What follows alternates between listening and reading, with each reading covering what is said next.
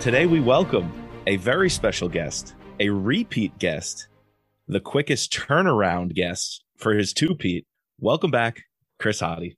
My head is spinning. It's so good to be back here with you guys. I really love your podcast, and I'm very flattered that you're having me back.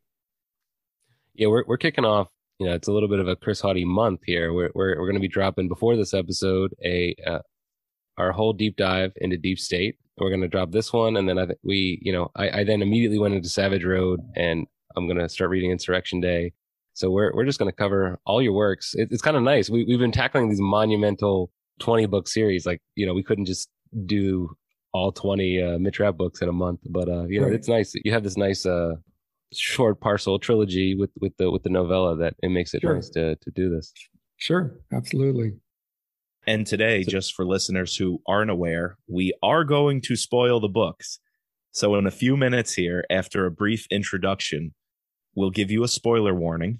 If you have not caught up on the newest installation, Storm Rising, we are definitely digging into the details and will be spoiling that plot here with Chris on the podcast. So in about a couple of minutes, we'll give you that spoiler warning. But first, I just want to say what an incredible blurb and concept for this book. On Amazon, the first thing that pops up is, quote, nationally best-selling author Chris Hauty leads fans into the depth of a dangerous white supremacy conspiracy that threatens to tear the country apart in this propulsive new thriller. That is a propulsive topic right there that you jump into. Yeah, especially considering the past couple of years. So I'd like to say that I have a crystal ball, but unfortunately, that is not the case. It was a unique experience writing the book, conceiving it just prior to the pandemic, and then really writing it over the course of 2020, which I think is going to go down, at least in the most recent history, let's say the last 150 years, is some of the craziest events of a year. So it wasn't so much the book copying what was going on in the world as the world was kind of turning my highly speculative novel into the subject reality. Matter of op-ed pages in the Washington Post and the Guardian and New York Times. So yes, it is topical. Yeah, I wanted to ask you because, obviously, this comes off the heel of Insurrection Day and sort of, blending, I guess, continue on with that narrative. And I don't know if you've had the chance to listen to the New York Times podcast called Day X, but that's about, like the German nationalists. So I listened to that a couple months back, maybe in November. And so I was just getting, vibes of, obviously that, in Germany, they're going through this as well. And you obviously touched that in the novel that not only in America, but they have, allies in other countries, that they have this whole plan. So you mentioned that you conceived of this idea before the pandemic. When did you sort of have, I guess, both from Deeper State to Savage Road, did you have that all mapped out before you started this 3-book trilogy? No, not at all. I have nothing mapped out. I'm about to deliver book 4, and I have no idea what book 5 is going to be, though I've just recently started having little inklings of an idea. I know I've heard Jack Carr say will have the next 3 books planned in his head, and that's one dissimilarity between us, besides him being a former Navy SEAL and me being a former Hollywood screenwriter. But no, I come up with the ideas. As I'm finishing up one book, I start to think about an area or a overall threat that I might want to focus on. And in this case, well, let me back up just a hair. As you know, I think I spoke to this before. What my books, at least so far, I can't guarantee that I'm in book 20. If there is a book 20, I'll be doing the same thing. But so far, and I still continue to be interested in the threats that we present to ourselves as Americans, and less about the Islamic terrorist who's going to bring down Air Force One, any of the other kind of other potential bad guys. So I'm looking at American institutions and powerful Americans and corruption, whether in the private sector or the government, that pose a threat to our way of life. And those are air quotes for your listening audience. So with that mandate in mind, when I finished Savage Road and I was thinking about what next to write, I can't remember exactly what prompted me to search. It might have been an article that just crossed my Twitter feed or something like that. But there was discussion of a problem in the U.S. military with white supremacy and white nationalist ideology, and it wasn't really a big problem. And I have friends who are in the military, and my dad was in the military, and it's not a prevalent problem, and it isn't today. But I don't think it requires too many people, active service people, to have those beliefs to potentially create some massive problems.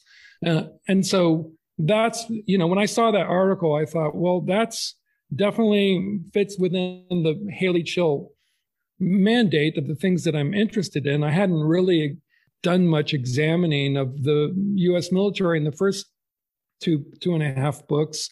So I started to dig into it a little bit more and found, a handful of articles. Again, this is in January 2020, and I did not find that much stuff.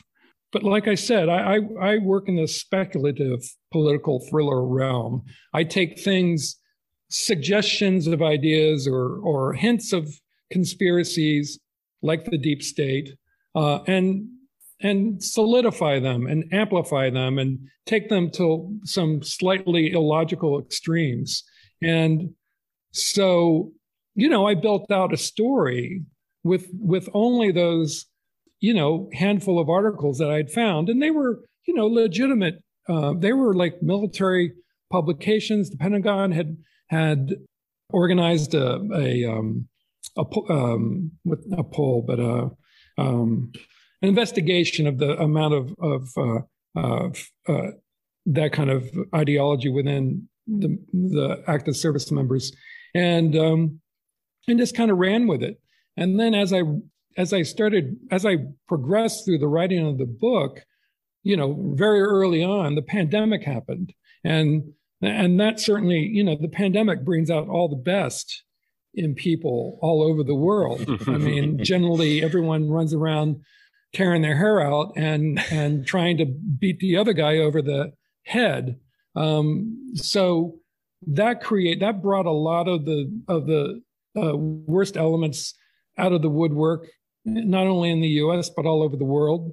And then, I think this is all this stuff is tied together. Then George Floyd happened, and the powder keg was primed, and couple link that with the pandemic, with George Floyd and the protest and the riots, the uprisings, whatever you want to call them, then, now everyone is ready to be locked up in the asylum, right? And then we get to the election campaign, presidential election campaign 2020, everyone's screaming at each other. And again, the worst kinds of inclinations are encouraged. And, I'm starting to not recognize the country that I grew up in. And it was, instead, it was more, resembling more my highly speculative thriller novel. Right. So very peculiar, guys. So I think that answers your question. I think you were asking. Yeah. Yes. Before we get into like some plot details, I know me and Mike had a couple questions. What the first was, so this idea of, Haley Chill, your character you created. I think first of all, I wasn't on the interview, unfortunately. I think I was sick. I don't know, probably COVID. I think it was a kid thing. Or yeah, now I have 4. I have another one since then. So, but it was definitely a kid thing. With Chris, that's a safe bet. Sorry. This character, I feel like this time around, I don't think it's a spoiler to say that we get a new side of Haley Chill. I think we go a little bit more internal. Was that something that you wanted to do, that you were trying to focus on this time around? Well, I'd like to say that it was all entirely premeditated, but it was bound to happen because the book, unlike the first 2 books, the quest, the journey, it is all instigated by her search for the truth about how her father arrived at the startling situation that we find him in at the end of book 2, Savage Road. So that's one part of it. I mean, it's going to be more personal. It's going to be more interior and more emotional just by virtue of, what foot she's starting out on. It just so happens that quest for the truth about her husband, her father, ends up dovetailing with this massive conspiracy. The other reason why that happens is because that's the beauty of writing these slightly serialized, but thriller series, because you stick with the same character, and the longer you stick with a character, the more you're going to learn about her or him. And unlike some franchise characters, namely James Bond, who never seems to age a day, I'm having Haley age in real time to the book series, and I keep a careful chronology of the timeline of those books, so that she started out in Deep State at 25, and by the time we hit Storm Rising, I can't remember, either late 27, early 28. So she's growing. Things are happening to her apart from the job or a part of the job, and she just gets deeper. But it is really gratifying. I just before we started, I got a call from my girlfriend who's listening to Storm on audiobook, and she said exactly that she girlfriends will always say nice things about your work, right? But when your mother's no longer around, but she really meant it. That's the thing that she pulled out, was how much I seem to be getting deeper into Haley's character and personality and her relationship with people and other women and stuff. So yeah, that's all good. That's good stuff. This is a great point to hit the pause button. We want to give a spoiler warning because you're dancing around a couple of key moments in Haley's life and relationships. And I really, you did the Hauty. You did it again. You threw a twist at us, actually a few twists that just get the whole Thrillerverse talking. So spoiler warning right here.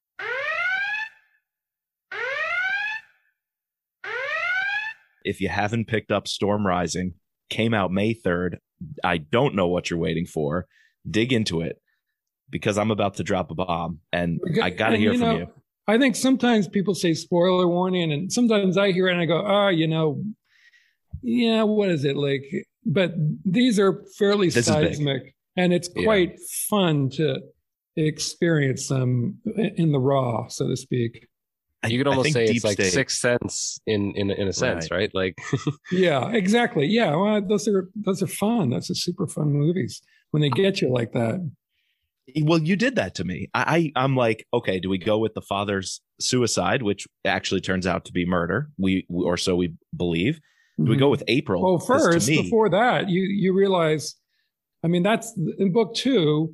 It's a massive, like, triple twist, because that's spread out over 2 books, because he's supposed to have been killed 10 years earlier, and friendly fire, and instead she's been talking through the door or over the phone with her father and search for her father, which I thought, to be able to film that scene would be so much fun, where she's at his house and he won't open the door to her because he knows that she's going to nail him. And, Yeah, I mean, it was so much fun writing that scene, and then we presume it's a suicide, and then learn in book 3 the truth behind it and redeem Tommy Chill in a major way. Thinking about your process, as you were saying, you're not much of a plotter who knows the entire book. How much I know do you that plan stuff. out the twist? You know the Yeah, twist? I know. Yeah. Oh, well, I take that back. I mean, obviously, Deep State, I knew that ending before I even started practically. Mm-hmm. I think, come to think of it, I think I came up with that idea that midway through the process of writing that Tommy Chill was, and I can't remember who's the name of the fellow soldier whose identity he took. I think that one actually came to me fairly late in the game, and I realized I could fix that and affect it by changing very little. It all just kind of like neatly folded, like folding clothes into a suitcase. So that was very good. And then with Storm Rising, obviously, I knew we're in the grayed out period, right? Like people who have read the book, right? Oh yeah, we're deep into it. When did I always knew that April, I knew bringing her back, because in my mind, when I wrote the ending of Savage Road, that she would be dead, though I don't talk about it in Savage Road. So maybe I plan more than, maybe I'm not giving myself enough credit. Maybe I am thinking this stuff out because it makes sense. It all fits. Let's talk about the April one, because Chris and I were texting back and forth reading this of, wait, so she survived the car accident. And we thought it was really bad with Savage Road. Mm-hmm. And then she's sitting in the hotel room. And I'm like, if she's there, why is she not helping Haley? The accident, she didn't die from the injuries. She died from infection. The complication, right? The bacterial. Right. So she definitely, I haven't looked at Savage Road in probably 2 years, but is there a scene in Savage Road at the end where she goes to visit her in the hospital? I think there is, isn't there? There is, but I feel like you never know, is it a you never know. recovery? I leave it open-ended. Right. And then of course I revisit it in the epilogue of book 3. And that was another, amazing scene to write. And that intimacy that April expressed to her at the end, that was totally in the spirit of when I was writing it. And it just kind of, you kind of start getting into a scene and that's what I mean about, like, as you write these things, it's only in writing them that you really kind of start to get deeper and deeper into the character. And so I had no idea that April was going to express that kind of affection for Haley until I was like writing the scene. And then it all just made sense, all that how they were competing with one another and, that relationship. That and ending, it's a perfect arc from the broken fingers at the table in Publi's training. It's I love how we've gotten their friendship to, they love one another in a deep friendship. Yeah. And I just love how you tied a bow on that. Yeah, the book 3, Storm Rising, it's such an odd experience putting a book like that, putting any book out in the world. You just don't know. And you don't know if it's going to hit the buttons. You're pressing the buttons. You just don't know if they're going to make the right sounds and the right chords. And I was very hesitant about Storm because of a couple things, because of the white supremacy in the military, and I've met and made friends with several fellow authors, who are ex-military, and I certainly don't, I don't mean to offend them. I don't mean to offend the military service branches, and I just didn't know if folks would take it the wrong way. But I did make I made a very conscious decision to have that an American service person being the one who comes and essentially is the cavalry riding over the hill when Haley, is cradling her Right. swaddling nuke baby. And, I think the gal says something like, whatever, I can't remember her name, Private Wanda Smith, U.S. Army, and that was, I really wanted to drive that point home, that the people who saved the day are U.S. military personnel, and not the deeper state, or not some, whatever. You pull that off. What else sticks with me from that is how the soldiers who were actually on the convoys moving the troops into place were under the guise that they were going to Eastern Europe, and that they were actually going to fight for a cause they believed in. And I loved how you balanced the soldiers on the front lines were being used. What does that remind you of more recently? Exactly. The first wave in Ukraine. In Ukraine, the Russian soldiers are like, we don't even know where we are. Right. And it's so weird. I mean, it's so weird that echo came up in real life. I mean, it's very much what, the same idea. I mean, I knew in conceiving the thing, and aware of the sensitivities and aware of what the ideas that I wanted to communicate, and my respect and admiration for people in the military, whether rank private or, brass hats.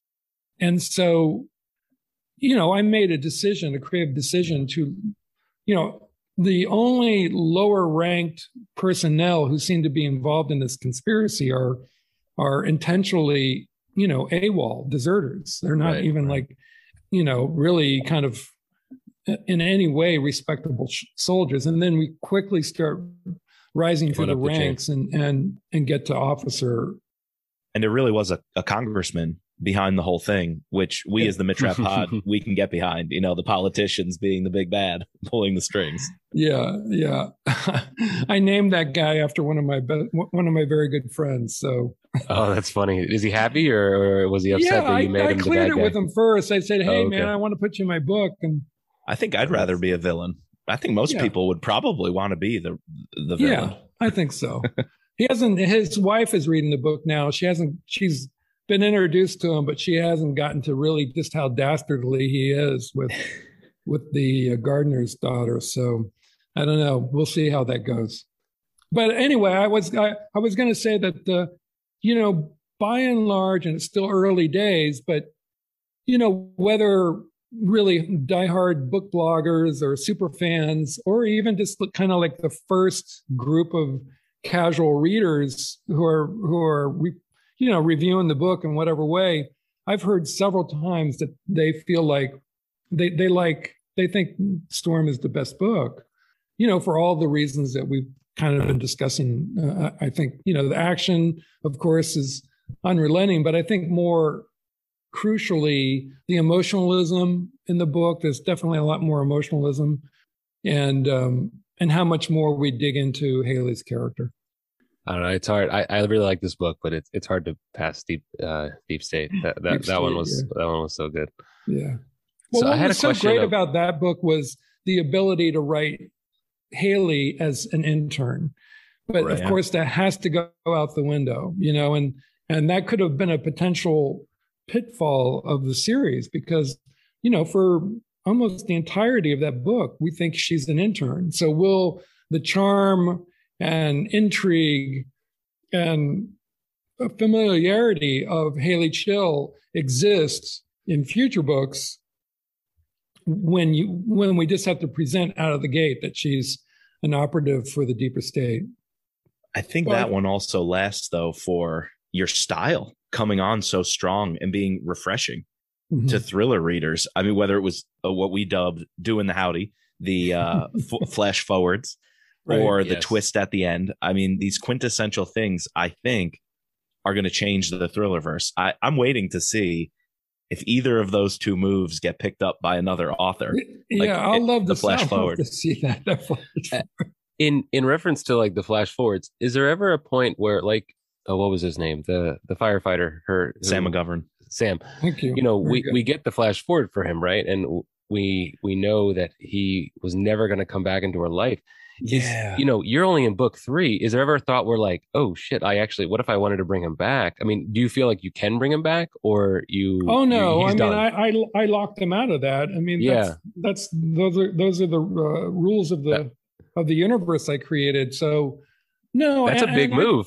I got a little bit of shit from I think it was my agent about that, and the early reader.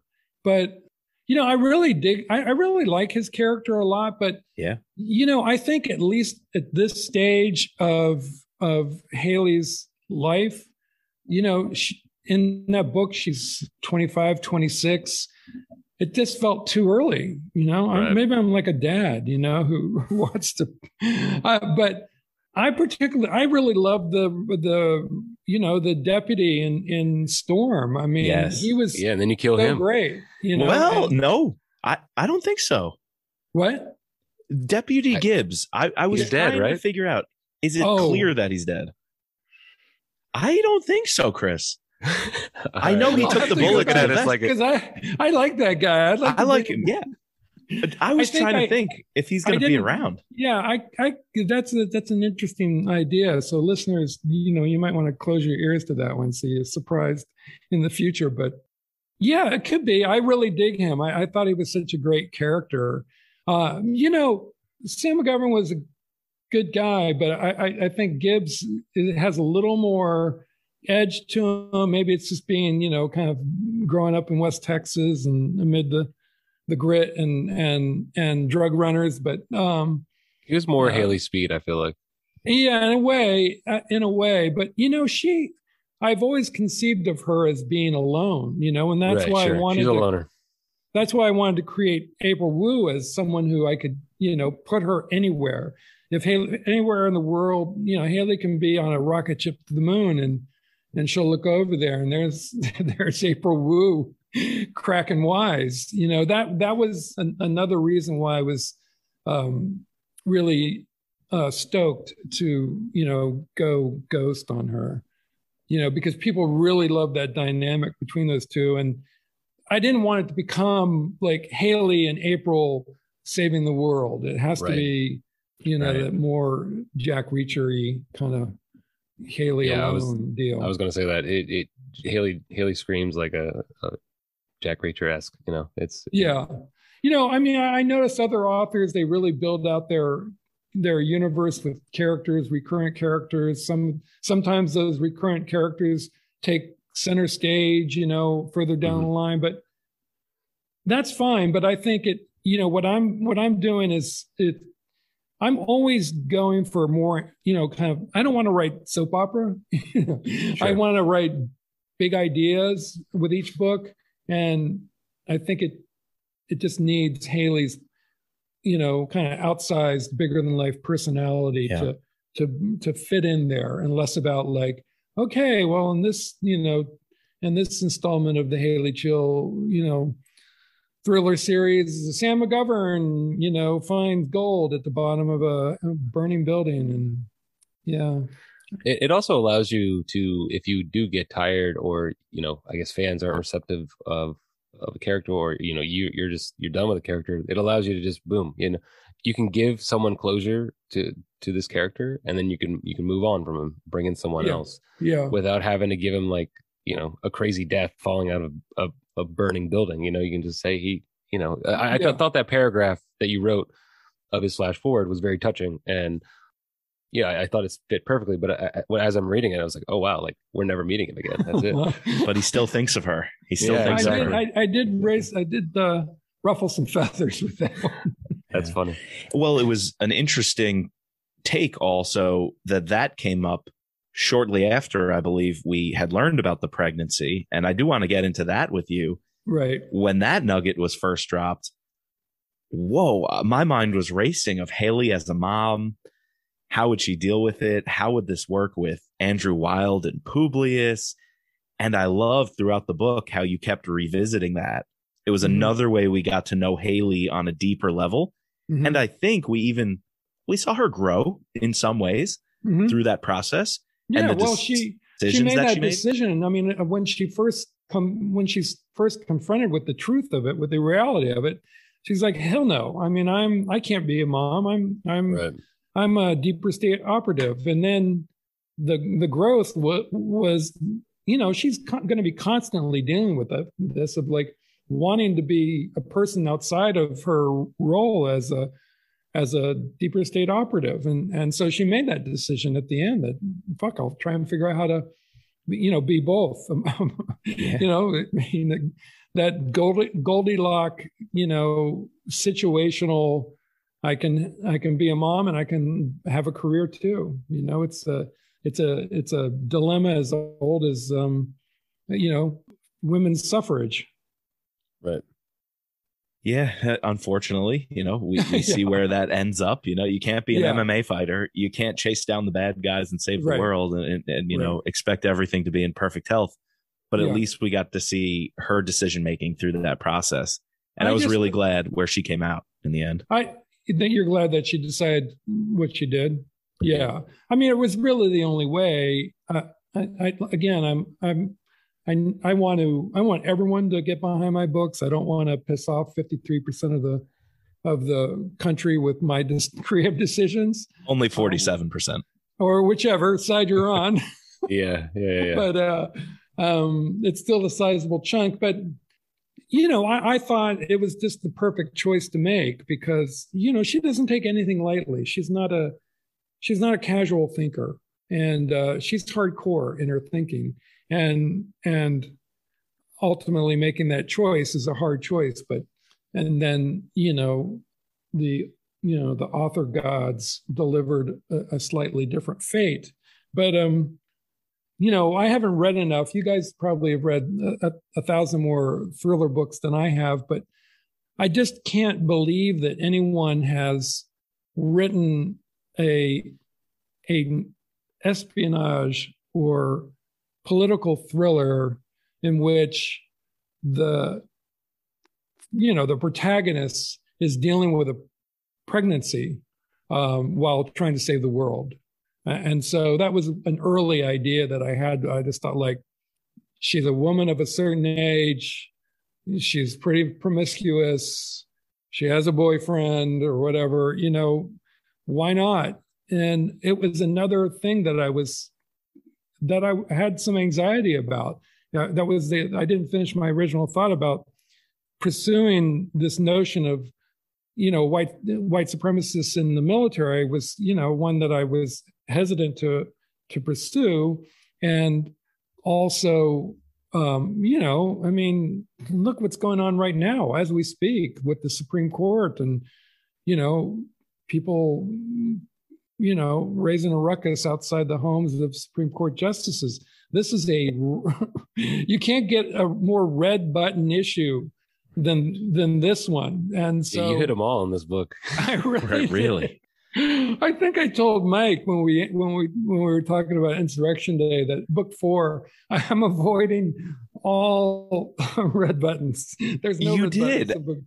That's why I was confused reading Storm Rising. That's after having finished. When I was writing it, you're full of gusto. It doesn't seem too bad. Yeah, but always the same thing. For as long as I've been a screenwriter, when you finish the project and before you've started getting reactions, that's when the insecurities set in. And so I it's still, like I said, it's early days. I have not gotten the really pissed off 1-star review yet, but I'm expecting it because those are some pretty, some people are just going to be really, I might lose people because she even considered getting an abortion. That's a bold move too. Yeah. So, but that's life. I don't just write random shit just, to pass time in airport concourse. I mean, I got it because I won't read those books. But if I heard that book described that Mike, read the little synopsis therefore, I would jump all over that. It's the depth that sets thrillers apart because Chris and I on this podcast have always said, are these books going to be just beach reads, romance novels for military, CIA, espionage type people?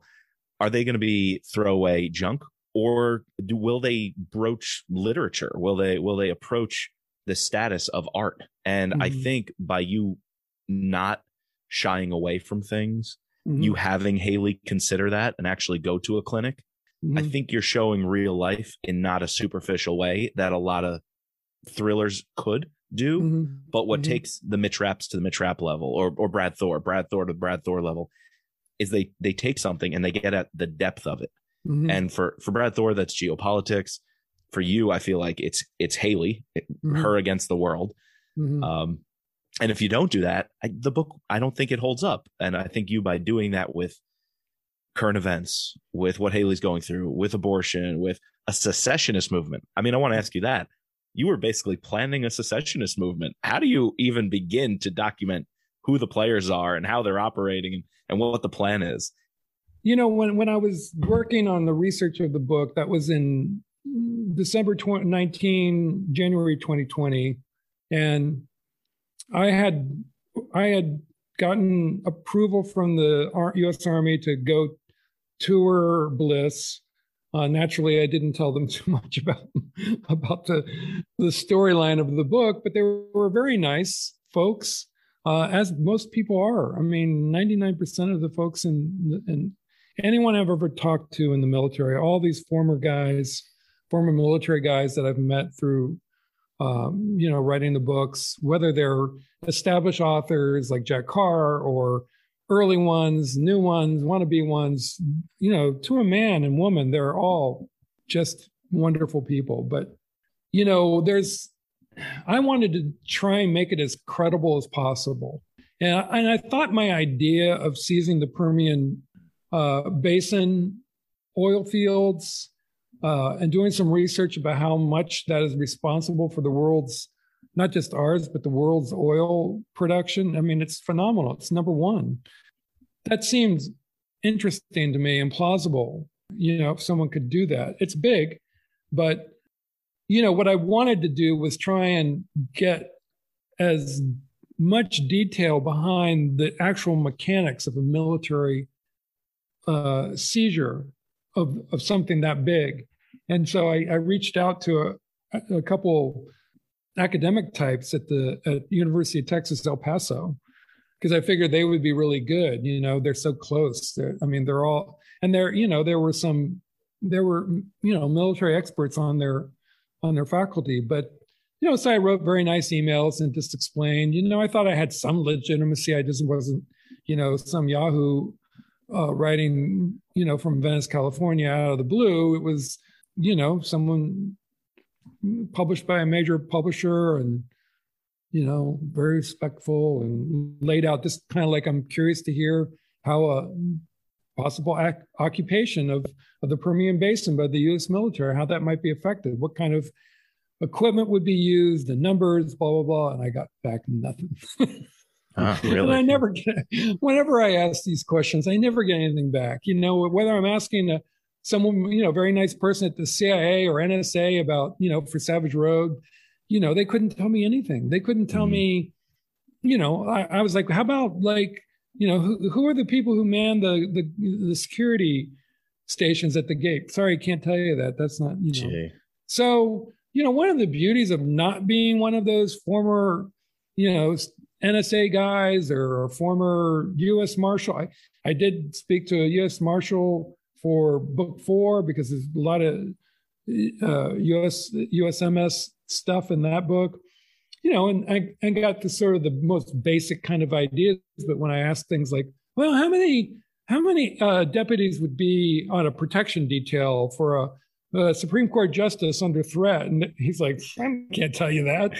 So I can make it up with impunity, essentially. Right. I mean, you just use your noggin a little bit and common sense and embellish a little bit here and there and hope for the best. Because you know what? They can't even come out and say, well, you're wrong because here's the real truth, because they can't say that stuff.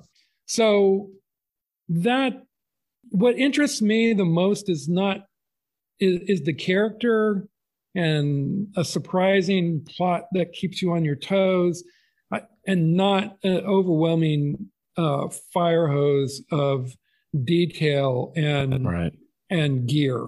So, I thought the way that I choreographed that it all came together. It's just crazy good how this stuff comes together. You have a certain notion, and then you go, okay, how am I gonna affect this in a credible way and still be fun and not boring? And usually, I think, knock wood, it happens. Yeah, and I guess talking about characters, one of the main characters of this book is Texas, and so we were in Washington D.C. mainly for the first 2.5 books.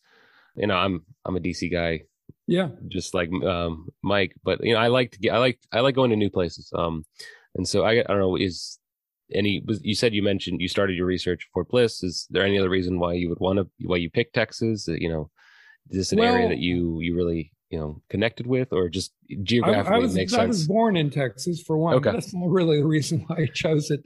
I definitely wanted to get out of DC and not have her always be a DC character, because those images and the feel of DC is so familiar. I think in Deep State I did a pretty good job of kind of getting at it from different angles that we hadn't seen before. I got several comments about how I had described the kind of rabbit warren aspect of the White House that people hadn't really seen before.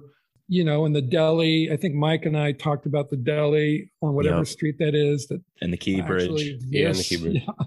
And Georgetown. But it's just kind of like finding new stages. And because I knew this book was going to be so dark and heavy and emotional, I wanted a physical atmosphere that reflected that. And I just think those wide open spaces and oil derricks and grit and limitless horizons and thunderheads and all that stuff, just kind of is catnip for a story like the one I came up with. And I had always, I think early on in conceiving of the book, the structure comes from the movie Taken. Do you see it? It's like the escalating, Liam Neeson's climbing the ladder of bad guys to get to find his daughter. And each bad guy, it's ascending order of badness and it's hierarchy. Like a video game. Yeah. Yeah. And like a video game. And each one delivers a clue, and you have to come up with new ways that they deliver a clue. And so that, coupled with the idea, when I originally conceived it as as sort of like Haley Chill's Alice Through the Looking Glass, just kind of like going into a different universe almost, and that things almost become luridly surreal, like the lake on fire and and the fighting. That's very it's very Apocalypse Now. What was the source book for that? The original book, Conrad, Into the Heart of Darkness. Conrad. It was Heart of Darkness. Yeah, it was definitely a Heart of Darkness vibe that I was going for, and I hope I got that. I think I did. Oh yeah, definitely. And you even, speaking of the expansiveness and the open landscapes, you give a nod to C.J. Box. It definitely seemed some inspiration there. Yeah, I think Gibbs talks about Box. Yeah. Definitely. Now that you bring up both Taken and going through the criminals and the clues, it's also kind of a detective story. Mm-hmm. And with the codex in the background of the secret code. Right. Oh, man. I you mentioned it in the beginning. I wasn't sure how Haley was going to use or come back to that. And by the end, I thought that was brilliant to use the what was that? The Texas Declaration? Yeah. I can't remember what year it was, 1832 or 42 or something like that. But it was like only a couple of years after they actually joined the Union. Yeah. One of their first secessions. Texas is always seceding.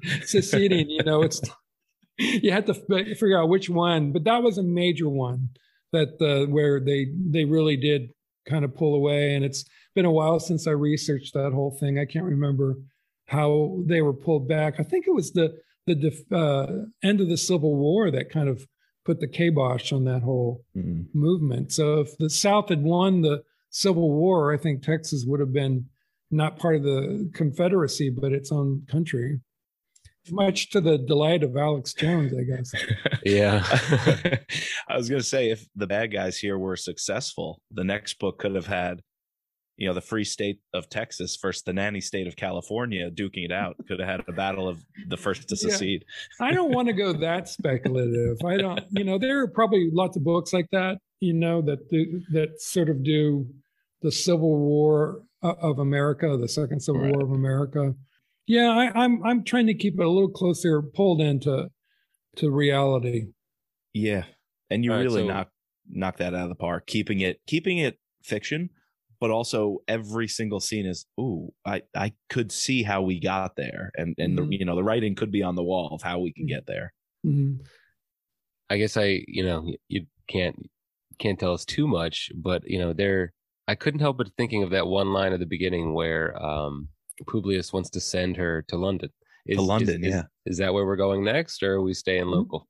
No, believe it or not, she's going to Hawaii. Okay. In book 4. And, it seems I wanted to send her someplace that seemed really unlikely. She seems like the least likely person to want to go to Hawaii. And she doesn't want to go to Hawaii. She hates the idea of Hawaii. She's never been there, obviously, and considers her only awareness of it is from, bad TV shows and advertisements for cruise lines and stuff like that. And it's really completely contrary to her aesthetic as a West Virginia girl. But she goes there on assignment. And what I can tell you about the story, why Hawaii, it's because the 4th book involves the Supreme Court and not specifically the court, but she goes there to be a part of the protection detail of a Supreme Court justice who has a home there and is staying there over the Christmas holiday. And there's a very real threat against one or more Supreme Court justices that she needs to thwart. This one, the 4th book, like I said, I was somewhat depleted and exhausted by the emotionalism and the red buttons of book 3. So what I wanted to do, my mandate for book 4 was to write just a real pure thriller. So nice. Yeah, it's I've had a few people, my earliest readers, read it, and they all said, like, wow, this one really is a page turner, a real thriller. I did have one more question about Publius. We get this, interaction between her and Andrew Wilde, where he seems to be, that he has a wire on, Andrew Wilde, sorry, and he gives her the orders that she can continue, but actually what he's saying is that she can't continue. Is there a rift within Publius? Is someone in the deeper state, like working for the deeper state? Like, are we supposed to? Am I reading too much into this, or? I mean, that I haven't done a lot with Andrew Wilde. I describe him a little more fully in book 4, but not much. The possibility of a bad element within the deeper state is certainly, an arrow in the quiver that I, can choose to shoot eventually. But, right now, I still really like the idea of, kind of an adult fairy tale, like Santa Claus and Easter Bunny for adults who are worried about the country, and that, like I am, and that there, the possibility that the Publius could exist and be out there with no skin in the game except for their desire to see things, good, that the country do good and not benefit one side or the other. I don't want to fuck with that too early. That's a definite possibility. But right now, it's really, she's, in terms of the reluctance on Andrew Wilde's part to put her into play, I just want to create that kind of abrasive relationship between them, because quite frankly, they're both fairly abrasive characters. Right. And, she's no pushover. He's kind of hardcore. I haven't really done much, but that is probably more of a storyline that I'll pursue in the not too distant future with the series of really, having Wilde and Haley on the stage at the same time.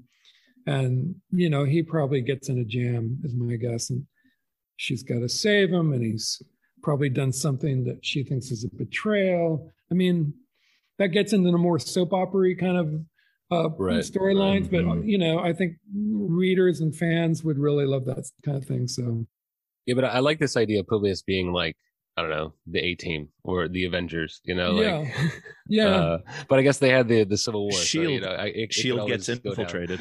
Yeah, so there's tropes for everything. There's a lot of runway here. Sure, definitely. To play with. So we'll see. I did love the glimpse into the president and former Supreme Court justice at the shooting range. That was a nice lighthearted view into the inner sanctum of Publius. Yeah, and you recognize that former president, correct? Yes. Yeah. And it wasn't this book, but the one before, you had a quip about doing planks to keep you healthy. Yes. And so I think I have an idea of the Supreme Court justice as well. Yeah, I was in Deep State. That's very clearly, echoed. The former Supreme Court justice in Storm isn't so clearly, it's not so clearly based on someone, but the former president is. And I gave it to another author whose name I won't divulge, but he was like, "How dare you? That's disrespectful," because I have that little, the little where he makes up a word. I can't remember which word it is that he makes up. And I said, dude, I am being like completely affectionate towards this character. I'm not, it wasn't meant, and it doesn't come off as any kind of ridicule. It's like, lighten up. So I didn't change a word, obviously. Oh, that's good. Hey, he doubles down on Haley making the shot, so you got to like the guy. Oh, yeah. I love that scene. That was such a fun scene. It reminded me of all these scenes that I've forgotten in the book, because my head is completely immersed in book 4. But I love that scene where he bets on her. Yeah. Well, this has been great having you. And one more question. The last time we talked to you, you were reading McCloskey's Damascus Station. So first, how'd you like it? And 2, what's on the end table right now? What are you reading? Well, let me with David's book. Yeah, I mean that book kind of humbles me with its expertise and knowledge. I thought it was really a great book, completely different from the kind of book I'm writing, which is the books that I'm writing, which makes it obviously easy to not compare myself to David as a writer, but as a reader, I thought it was tremendous. And for a first book, it's like kind of amazing. I just finished Winslow's new book, City on Fire. Nice. Which I loved. I'm a big Winslow fan, and I just thought, I love the way that guy, he writes the kind of book I love to read. It's just the characters and the dynamics. The prose is clean, and you just race through it. But doesn't mean that it's kind of like typewriting. It's real writing, but it's just super easy to consume that book. And then I think I'll read what's next is Petrie's The Runaway. I've had that on my bedstand for a while. Want to get to that. Very good. Yeah, Don Winslow said this is his last trilogy, and then he's getting out. So and I just read somewhere on Twitter, I follow him on Twitter, he said that the 2 next books are already written. Yeah, they're already written. Yeah. Let's do a podcast on him. Yeah. You did an event with him on your book tour. Was that right? Oh, I wish I had done an event with Don. I went to the LA Book Festival because he was speaking. I wanted to see him, and I wanted to see Jonathan Franzen because I'm a big fan of Franzen. Do you know who that is? Got you. My wife read a few of his. Yeah, literary fiction guy. But anyway, Winslow was doing a big speech, big talk, and he's going to be interviewed by Michael Mann, the director, right? And tremendous director, but had not really prepared to do an interview. He literally did not prepare. He had read the book, and Mann was not used to being the one asking the questions. Mm. So Winslow was so stand-up. I mean, he's very good. Don Winslow is a very good speaker, very articulate and engaging, funny, all those things. Tells a great story, and so the interview of Winslow ended up boiling down to Don Winslow asking Michael Mann, like, tell us more about that scene between Al Pacino and Robert De Niro in the cafe in Heat. And I'm like, I'm pulling what little hair I have out of my head because I love that movie, but I wanted to hear about Winslow. And so anyway, I had a copy of my book. This was just a couple weeks ago. It was about 4 days before Storm Rising was going to drop, and so I had a copy of the book, and I messaged David Brown, my world famous publicist, and I said, "Do you think it's cheesy if I give Don Winslow a copy of my book when I take his book to be signed by him after his talk?" And David gave his blessing. He said, "No, it's fine. I think it'll be fine." So I got in line, and I had a copy of his book and a copy of Storm Rising, and finally, I got up to him, and he stands when at these book signings, he stands up for some reason. And his publicist is on the other side of the table, sort of getting the book ready for signing, turning it to the right page and turning the flap in. And I give her both books, and she starts to pull out my book, and she said, "Do you want Don to sign both books?" I go, "Oh, no, that's my book. I wanted to give him that book." And she is kind of perplexed, and Don Winslow is kind of perplexed, and they're both kind of like, "Who is this weirdo?" And then I said, he had talked about in his talk, he had talked about Meg Gardner, and so to like halfway legitimize myself, I said, "Oh yeah, I wrote this. I was a screenwriter for 30 years, and books like yours inspired me to turn into writing novels, and I just wanted to give you my third book."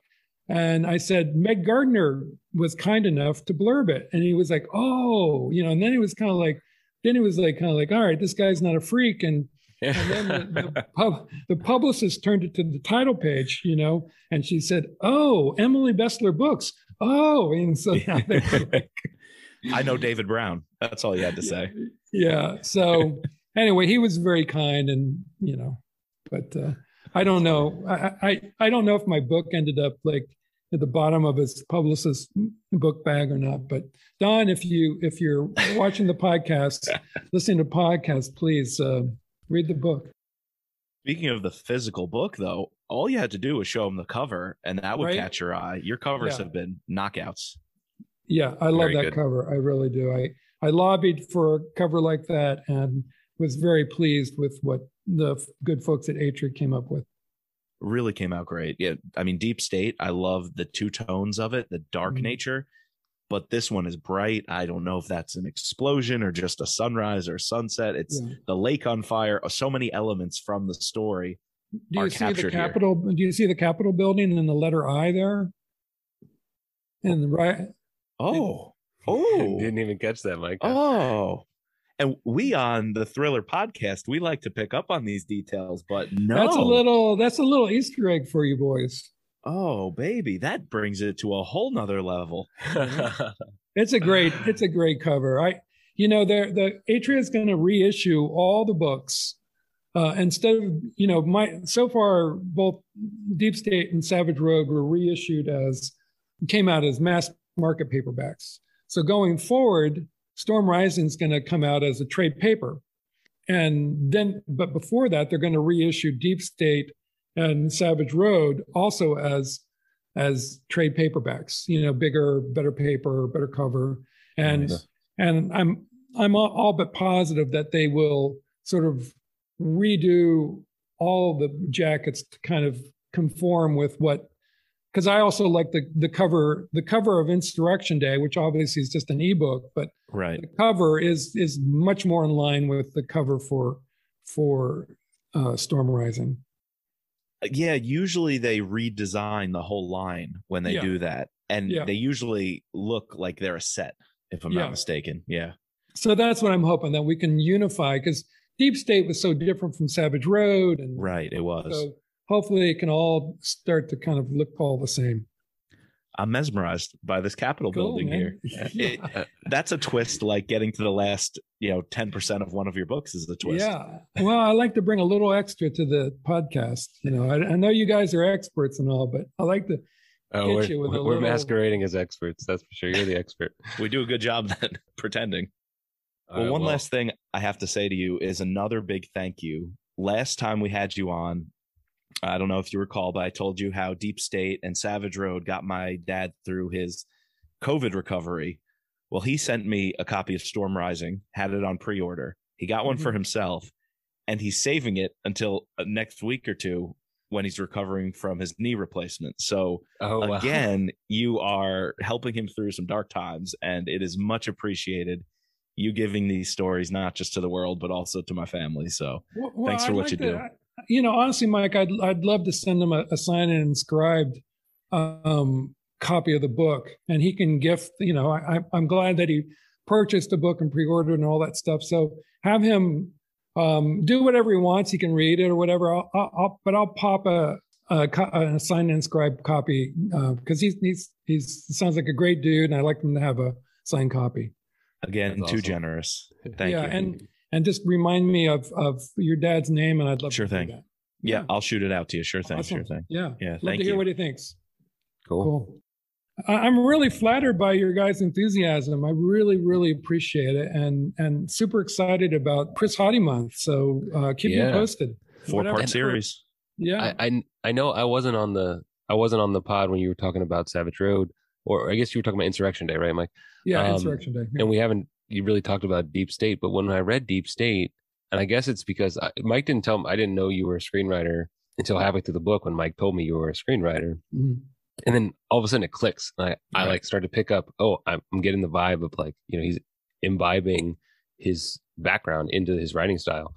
It definitely leads to just this propulsiveness. Like I said, I started Storm Rising yesterday, I don't know, noon. And then I listened to it in less than, and I know it took me 24 hours, which is not that long. I consider I listened to it on 2 times speed, but I have 4 kids. So for me, that was a feat. And I even shocked Mike that I had finished it before him. So I didn't think you'd be done for the interview. And you must, like, you don't put a book down. You must not have put your ear pod down. No, I had my AirPod in all day doing work. Just I could. Nice. I needed to know what was happening. So yeah. Did you like the reader, the narrator for? Yeah, I guess I'm going to ask you about that. It changed, right? It changed. Yeah, she's new from. We had someone else for the first 2 books. Yeah, so you had someone who was like I remember her from Homeland, and I liked her, and I guess so. She did an accent for Haley, whereas the new one does not put that accent on there. And I don't know. I like both, but I really she was really engaging. I don't recall her name right now. Well, my girlfriend, it's Lisa Flanagan, if I'm pronouncing that right. Yes. My girlfriend consumes audiobooks and lots of them. And when I was, offered, I think Marin Ireland was either had gotten too expensive or unavailable for Storm.